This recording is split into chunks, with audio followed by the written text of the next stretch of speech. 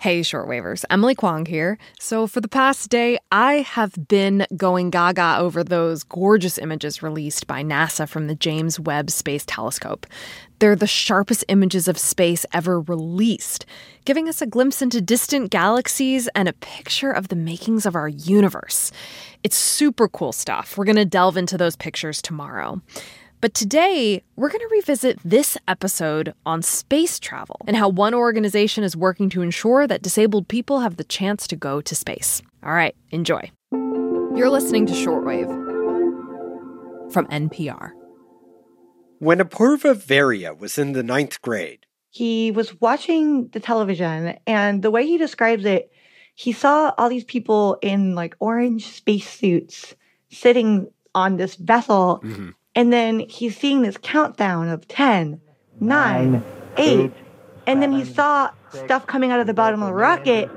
And then all of a sudden, the rocket shoots up into the sky and disappears. And he was like, wait, where did they go? That's Amanda Morris with the New York Times. And she says Apurva was amazed by what he was seeing on TV, except he kind of didn't know exactly what he was watching. Because at the time, remember, this is, decades ago, there was no captions on his TV. So he could see what was going on, but he didn't really know what was actually happening because he couldn't hear the narrator. What Apurva saw was a crew of astronauts heading into space. And he was like, I want to go to space and I want to be an astronaut. So he immediately wrote a letter to NASA and he learned everything he could about space. But then he got a letter back. It was a big envelope. There was a letter inside that said, thank you for writing, and unfortunately we can't accept deaf astronauts right now, but maybe we can in the future. Despite this letter, he wasn't deterred from making space a big part of his life. So he went on and earned advanced engineering degrees and then went on to work for NASA. He has directed space missions and helped design propulsion systems for satellites. So he's a pretty big deal at NASA, and he was a mission director for 3 different spacecrafts.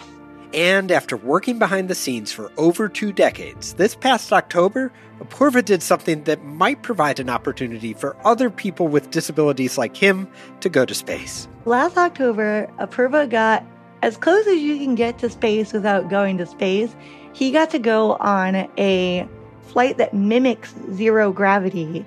And when I talked to Apurva before the flight, he was so excited. He was like, oh my God, I'm finally going to get to see what it's like to float around and do all these things that all these astronauts have always done that, he's seen all these astronauts do this. He's worked with astronauts, but he's never gotten to do it himself. So today on the show, as spaceflight inches closer to becoming a reality for some private citizens, Amanda Morris, the New York Times Disability Reporting Fellow, shares why one organization wants to ensure that people with disabilities have the chance to go as well. I'm Jeff Brumfield, and you're listening to Shortwave, the daily science podcast from NPR.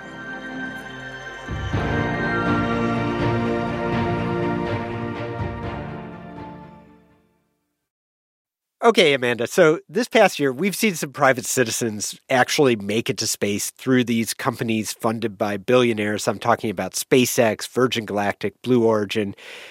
And your reporting focuses on another organization called Astro Access. In October, they conducted this experimental flight. Tell me about the group and the mission. So Astro Access is a nonprofit initiative that's trying to make spaceflight accessible to all.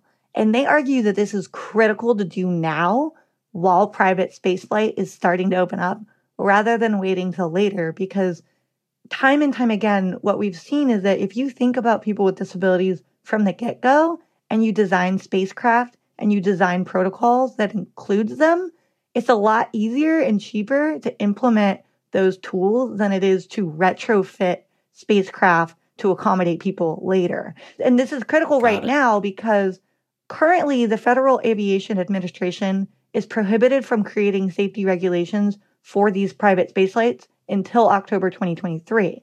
So the hope of Astro Access is that they can do this research now and then use that research to inform the Federal Aviation Administration so that they don't make rules that prohibit people from disabilities from going to space.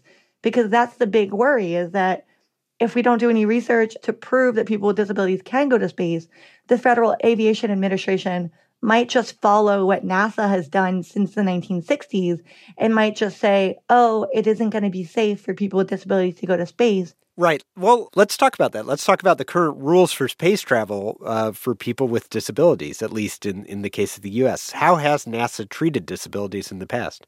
Yeah, since the 1960s, NASA has really restricted who can become an astronaut to people with the quote unquote right stuff, right? So we're talking about white, physically fit men at first. And then later they broadened the criteria to include women and people of color. But they still never included people with disabilities. But I think it could be a possibility in the future because the European Space Agency has already announced that they will be accepting astronauts who have leg amputations or who are especially short, and that they hope to expand in the future to include more types of disabilities. So I think this could change. And if private spaceflight shows that people with disabilities can go to space, then perhaps NASA will consider changing their criteria as well. Right. I mean, this past September, Haley Arsenault, a childhood cancer survivor, did make it onto a private flight. She has a metal bone in her leg, and that made her the first person with a prosthesis to get into orbit. And I guess that really emphasized the reason for doing something like Astro Access right now, right? I mean, this sort of feels like a moment where things could change. Yeah, she went into orbit with SpaceX in September during the Inspiration 4 flight. And if you just check out her Twitter or anything, she's posted all sorts of pictures and it's really cool. And I was very jealous. And it's interesting because other space companies such as Virgin Galactic said that they are considering people who have prosthetics, hearing impairments, paralysis, or other medical and physical conditions and disabilities to go into space. And essentially, they're going to consider people with disabilities on a case-by-case basis and consider creating or making accommodations for them. But when I reached out to Blue Origin, another space company, the one that's owned by Jeff Bezos, they said in a statement that passengers must meet a list of requirements. And these requirements included a certain height and weight range. They included being able to walk quickly over uneven surfaces, see and respond to alert lights, hear and understand instructions, and reliably follow instructions provided over a radio speaker or alert lights. So as you can imagine, requiring people to walk, hear things, and see things would automatically restrict who is able to go on their flights. So Astro Access is really hoping to change that and allow people with disabilities onto their flights. So let's talk about this Astro Access flight. This wasn't an actual space flight. Just describe to me what the mission is, how it works. Basically, the plane itself goes up and down in repeated arcs. You get about 20 to 30 seconds of weightlessness. So this could be zero gravity, or this could be lunar gravity, or this could be Martian gravity. And essentially, lunar gravity is about 1/6 of Earth's gravity, and Martian gravity is about 1/3 of Earth's gravity. And they only have 15 tries to go float around and then get back to your seat. Because on a suborbital flight, you fly up and you go to space, but you only go to space for a few minutes.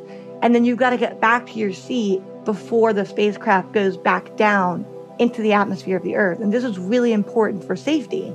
So essentially, they wanted to see, can somebody who is paralyzed from the waist down get back to their seat? Or can somebody who's blind get back to their seat? And they found that, yeah, they could. The flight had a roughly 90% success rate, which is pretty high and pretty successful if you consider the fact that this is their first time doing it. But essentially, people with disabilities are really used to navigating and getting around in lots of different ways. And in space, you need to have that type of flexible mindset, and you need to be ready to handle a lot of different challenges. And people with disabilities have handled challenges their whole lives. So, yeah, I mean, it really came across in your article that they had this flexibility and adaptability that was a real strength in that kind of environment. I could see that. So, Amanda, what else did we learn from the Astro Access experimental flights? I guess there's a few things. They were testing out a lot of different things. They were testing specially modified flight suits. They were testing special lighting systems for deaf people. they were testing ultrasonic or haptic, which is a vibrating device. So they were basically just testing all this stuff to see what people with disabilities may or may not need. And I think one of the biggest takeaways was that they don't need that much. A lot of the people I talked to, including the ambassadors themselves, said, oh, we thought we were going to need this and we thought we were going to need that. But really, we just needed like what we use anyway. So, for example, one of the blind ambassadors, Mona, told me that, they had her testing an ultrasonic device that would give her a signal when she got closer to her seat and a haptic device that vibrated when she got close to like a wall or some other edge. And she didn't really use those as much as she used her extendable cane, right? And that's just because she already knows how to use the cane. And it was a pretty simple adjustment. And a lot of the things they were testing were actually pretty simple modifications that if you added them in now would not be that difficult to add in and would enable a lot of people with disabilities to be able to do this safely. Mm-hmm. When I talked to Apurva, he talked about how he was trying to do sign language with somebody else, but he was floating upside down and the other person was spinning the other way. And it was just kind of hard to keep track of what the signs were. So he was saying, if we could have just strapped ourselves in somewhere, that would have been useful. And that is something that you can imagine would be useful to somebody with or without a disability. So the last thing I wanted to ask you, Amanda, of course, most people, disabled or otherwise, aren't in space. They're on Earth. And most of the challenges that disabled people will encounter are here on Earth. So is there a reason, you think, to focus on space right now? Is there a reason to sort of turn our attention there, potentially at the cost of trying to improve things here on the ground? A lot of innovations that NASA has come up with for space have ended up being really important on Earth too.